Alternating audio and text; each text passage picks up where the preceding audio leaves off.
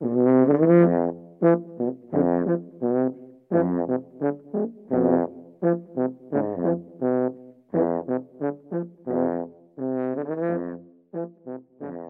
och välkomna till Trelleborgs biblioteks kommunala boktipspodcast.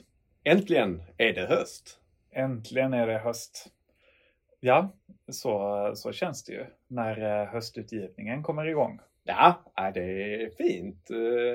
Mycket kul på gång och du hade spanat. Vi hade framförallt mycket nya deckare och stora namn som släpper nya böcker. Ja, jag såg Marklund är back in business.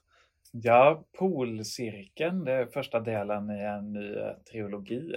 Ja, och då tänker man då är det är ju ändå en kioskvältare. Ja, det är redan en väldig massa reservationer på den. Ja. Och bra kritik har den fått också. Ja, men det är kul. Så det är deckarläsning som gäller i höst då. Enligt förlagen. Enligt förlagen. Jag kommer att läsa lite annat, tror jag. Mm. Jag har också läst lite andra saker under sommaren. Jag brukar alltid passa på att gå igenom bokhyllorna och läsa i fatt och läsa om det saker. där som aldrig blev läst. Ja, så brukar det bli på sommaren. Min mest minnesvärda läsning den här sommaren var faktiskt en omläsning. Mm. Jag läste om Stanislav Lems Siberiaden. Ja, den har jag inte alls läst. Ja, det är polsk science fiction. Ja, det hör man att det är bra. Första gången jag läste den då gick jag nog på högstadiet. Och jag upptäckte biblioteket i Oskarshamn. Mm. Deras science fiction-hylla. Den gick jag igenom från A till Ö och läste rubbet på. Och det här var den som jag nog gillade mest av alla. Ja. Det är noveller som handlar om två konstruktörer, två robotar som åker runt i rymden och löser olika problem med hjälp av att bygga stora, konstiga, fantastiska maskiner. Det låter ju bra. Det är som en föregångare till Lyftarens guide till galaxen, skulle jag säga. Okej. Det är väldigt mycket humor i det. Ja. Och sen är det då väldigt mycket filosofi, skulle jag säga. Mm. Det handlar om jakten på lycka och sådana saker. Vad en människa är och vad ett medvetande är och så. Mm. Så den höll fortfarande. Kul! Ja, då är det ju ändå några år senare. Ja, många år senare. Jag tycker sällan ofta kan det ju vara det man läser i tidiga år. Det gjorde ju oftast stora intryck på en, men det är inte alltid det håller för en omläsning. Nej, men det här... Nej, för det är ju väldigt många som fortfarande är väldigt fascinerade av Lyftarens guide till galaxen. Ja, visst. Och jag tycker det kan vara svårt att ge dem vidare läsning. Ja. För den sticker ändå ut lite. Ja. Men den här, den kan man verkligen ge till alla som uppskattade den. Har vi den? Nej, jag kan inte tänka mig. Men mitt privatbibliotek är ju mer välsorterat. Vi kan självklart beställa boken. Det kan vi göra. Åt den som är intresserad av det. Någonstans i Sverige finns det nu. Ja, det gör det. Vad kan vi mer säga om sommaren? Sommarboken är avslutad. Ja, och tack till er som var med. Det var ju, hoppas ni hade lite skön läsning och fick någon bra bok med er. Ja, och prisböckerna är på väg in. Mm. Och när de kommer så kommer vi höra av oss. Så är det bara att hämta mer läsning. Men vi ska prata lite nya böcker också. Ja, lite nytt har det ju kommit redan. Och jag har läst Gunnar Bolins Bibliotekarien i Magdeburg och andra berättelser ur ett radioliv. Gunnar Bolin är ju känd från Sveriges Radio, kulturredaktionen framförallt, där han har jobbat sedan mitten på 80-talet. Men även gjort lite inhopp på Radiosporten. Och den här boken är liksom, ja, som den antyder, berättelser ur ett radioliv. Han jobbar... en biografi? Ja, eller, kan man säga? Det skulle man... Det handlar ju inte om honom egentligen, utan det är ju små anekdoter ur hans liv. Som korrespondent i Tyskland då, där han var under ett antal år. Med fokus på Tyskland, Österrike och Polen hade han väl också i sitt upptagningsområde.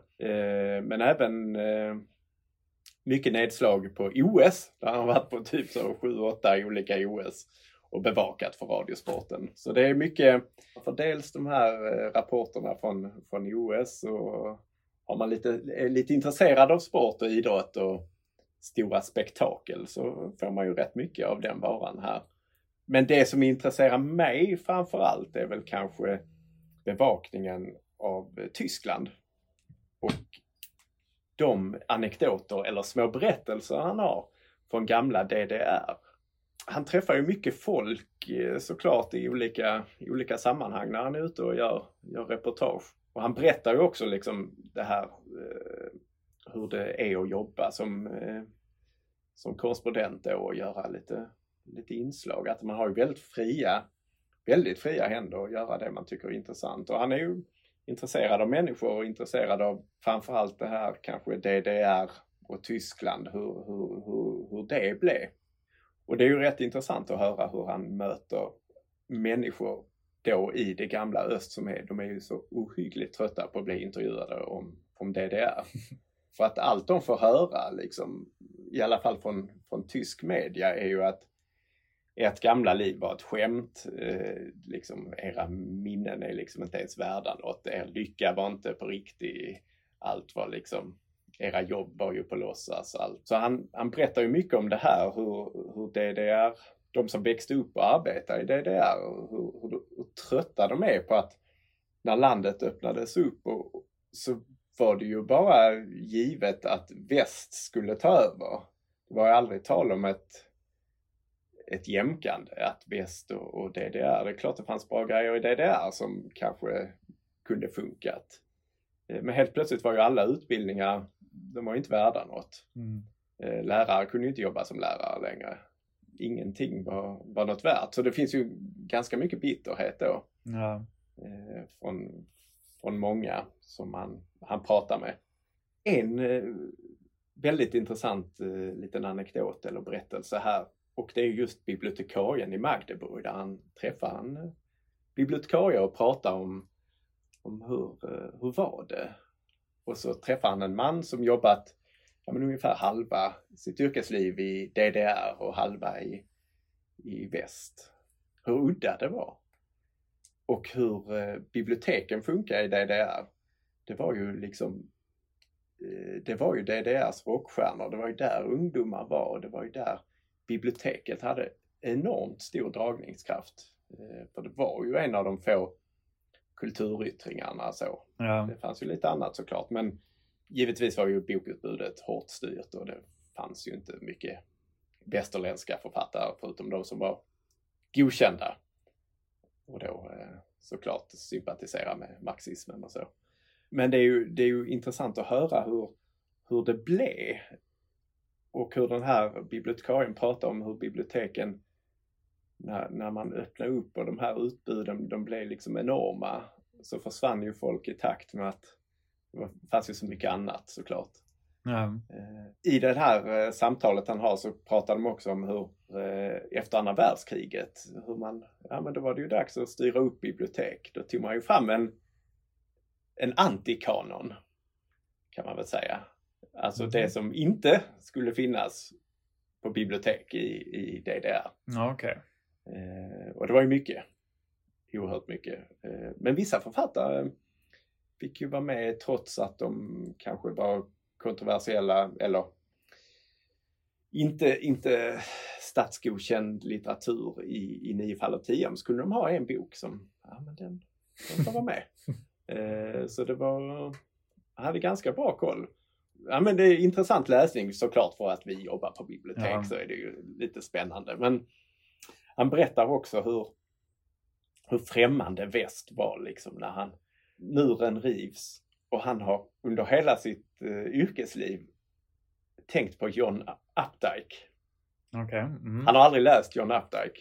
Men det första han gör när han kommer till väst är till en bokhandel och köper John Updike. Och det har varit hans bild av västerländsk litteratur. Ja, vad tyckte han då?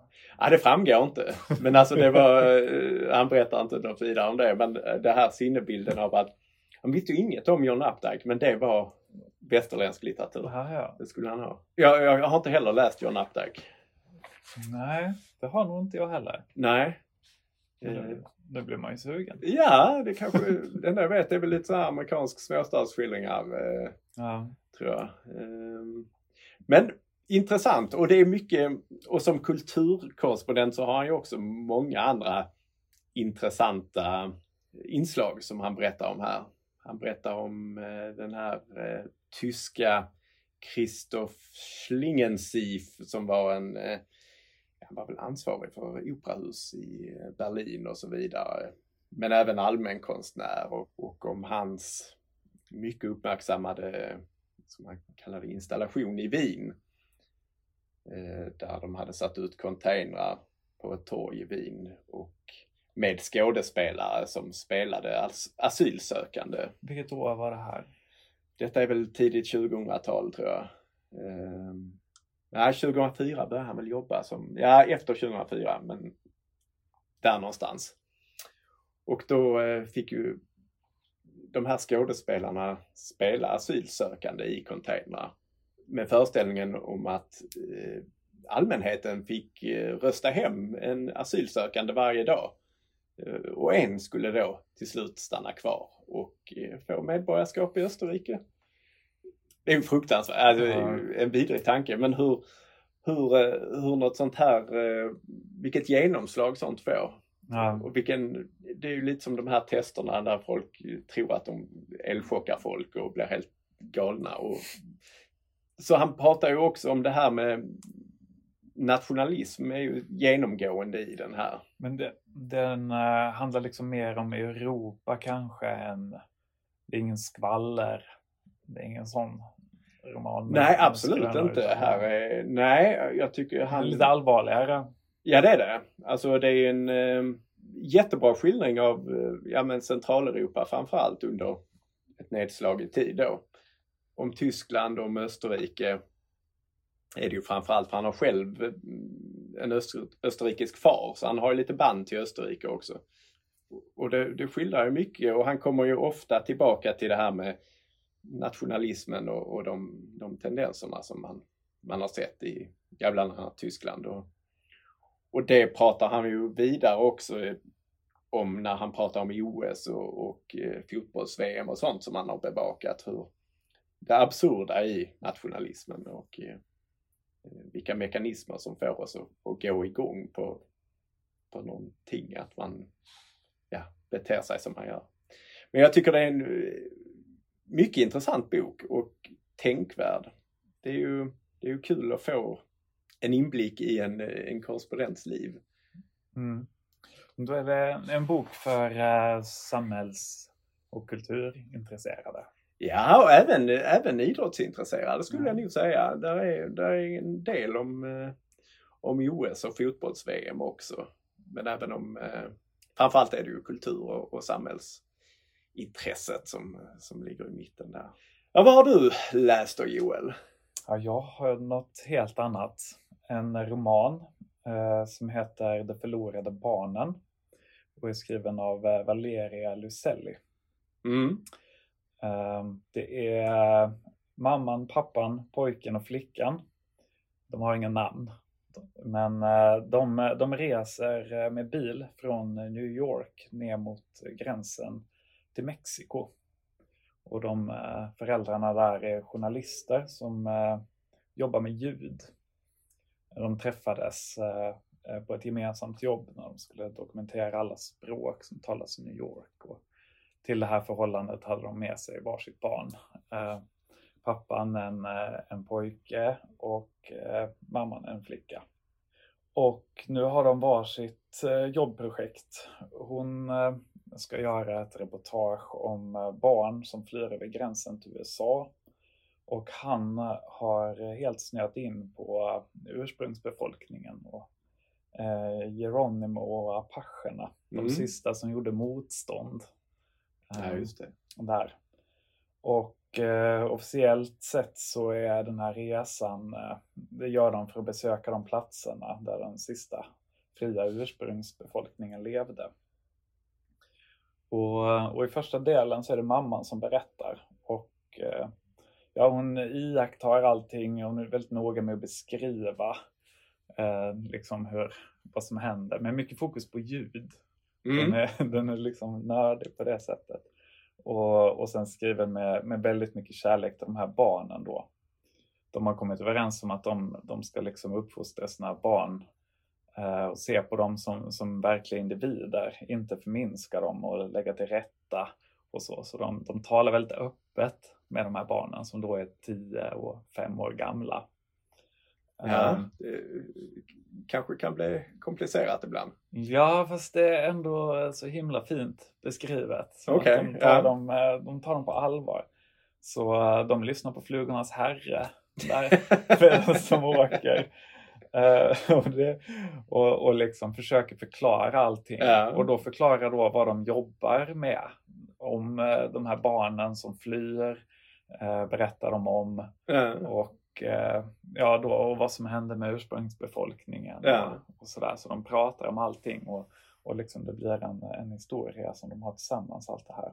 Och under den här resans gång, det är en roadtrip, hela boken. Så förstår man att det här är liksom sista resan de kommer göra tillsammans som familj. Att när den är slut så kommer mamman och dottern åka åt ett håll och pappan och sonen åt ett annat håll. De kommer att separera. Och det är väldigt bitterljuvt. De har älskat varandra väldigt mycket. Och de här barnen är så väldigt fina mot varandra också. Och man förstår också att deras historia är inte över. Okej. För i sista delen är det pojken som berättar. Han har ju förstått det här då. All den här undertexten som har legat i deras samtal. Att det kommer vara slut. Men de vill inte att det ska vara det. Så han tar med sig sin lilla syster och de ger sig iväg, rymmer ut i öknen. Okej. Och där på något sätt går alla trådarna ihop. För de blir liksom de förlorade barnen. Och alla liksom olika historier ekar i varandra på ett väldigt snyggt skrivet sätt. Man skulle kunna tro, eftersom det är så många trådar, att det blir rörigt. Men det blir det inte. Utan det känns liksom självklart sättet den är skriven på. Och det finns ju väldigt många gemensamma beröringspunkter mellan de här projekten som de gör. Och med liksom nutidshistorien med barnen som försvinner och så. Det låter ohyggligt sorgligt. Ja, det är sorgligt. Men det är också väldigt mycket humor i den. Den är väldigt rolig. Och den är så väldigt fin i hur de är mot varann. Så det är tänkvärt, det är lärorikt och man blir helt uppslukad. Jag tycker det var en fantastisk bok. Ja, vad kul. Ja men det är ju liksom, den är smart, den är rolig och samtidigt så kan man ana en politisk vrede under det här om hur man behandlar barn. Ja, just det. Så jag skulle ge den 5 avsatta Trump av 5 möjliga. Ja, det låter ju som en gripande läsning. Ja, men det är det verkligen. Ja. Och jag tror den har gått lite under radarn för många. Ja, jag kände inte till den när du nämnde den först alls. Ja, hon har skrivit något mer på svenska, som har översatts till svenska. Ja. Som jag nog också blir tvungen att läsa. Men den här hoppas jag verkligen att folk kommer upptäcka. Jag kommer ge den till folk. Ja, men det är bra. men är det så här snyftigt? Nej, det är inte så här melodramatiskt. Nej. Det är inte överdrivet. Det är smartare än så. Ja. Men slutet är ju olidligt spännande, skulle jag säga. Så det är ju gripande är det ju på sitt sätt. Ja, kul. Det är något att se fram emot då. Ja, jag skulle säga att det var årets bästa. Så pass? Ja, hittills. Dagens boktips var... Det var Gunnar Bolins Bibliotekarien i Magdeburg. Och Valeria Lucellis De förlorade barnen. Och sen självklart Stanislav Lems Siberiaden. Just det, den får vi ju icke förglömma. Men den fjärrlånar vi åt er om ni kommer in och frågar. Tack för idag.